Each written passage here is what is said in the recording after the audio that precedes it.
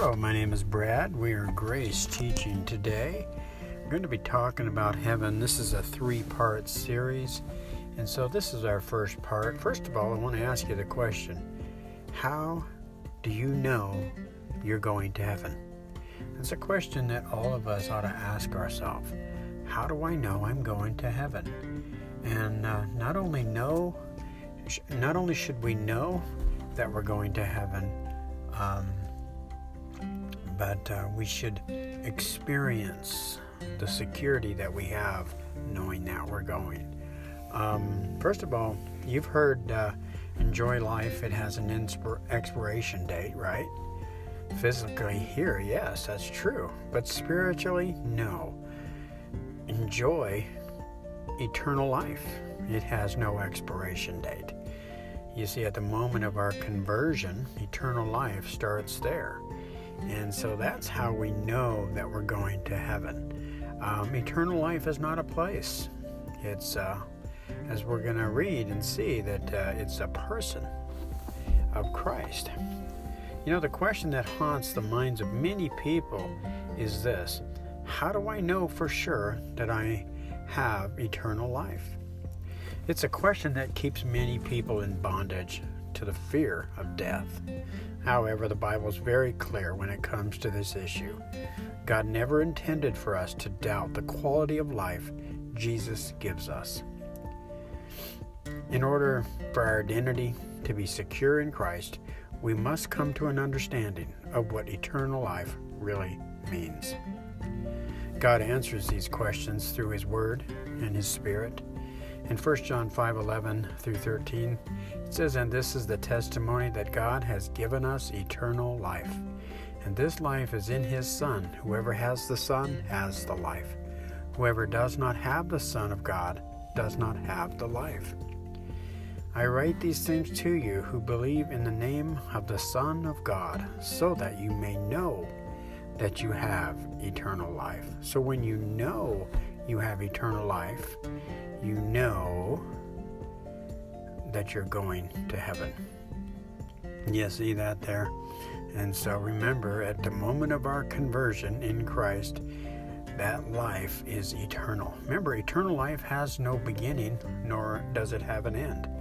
So once we're in Christ, that means we live forever.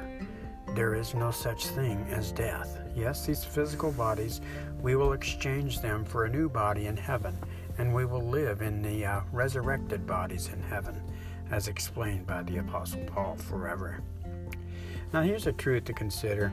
If we have eternal life in Christ, we can be assured that we are going to go to heaven. Jesus said this. He says, "I am the way, the truth, and the life. No one gets to the Father except through me." The way, when He says, "I am the way," this is eternal life. And this eternal life is what takes us to heaven. In John 3, verse 13, "No one has ever gone to heaven and returned, but the Son of Man has come down from heaven." Remember, Jesus Christ gave His life for us so we could give His life to us, so we could live His life through us. Now whoever's joined to the Lord is one spirit with Him, and we get to participate with Him now. Jesus explains the will of the Father. In John 6:40, He says, "For my Father's will is that everyone who looks to the Son and believes in Him shall have eternal life, and I will raise them up at the last day." Do you know you are in Christ? Have you accepted Him as your personal Savior and Lord? Well, at the moment of conversion, eternal life starts there, and it goes forever. That's our guarantee that we will be raised up with Him and placed in our new bodies in heaven. That's our assurance, our eternal security.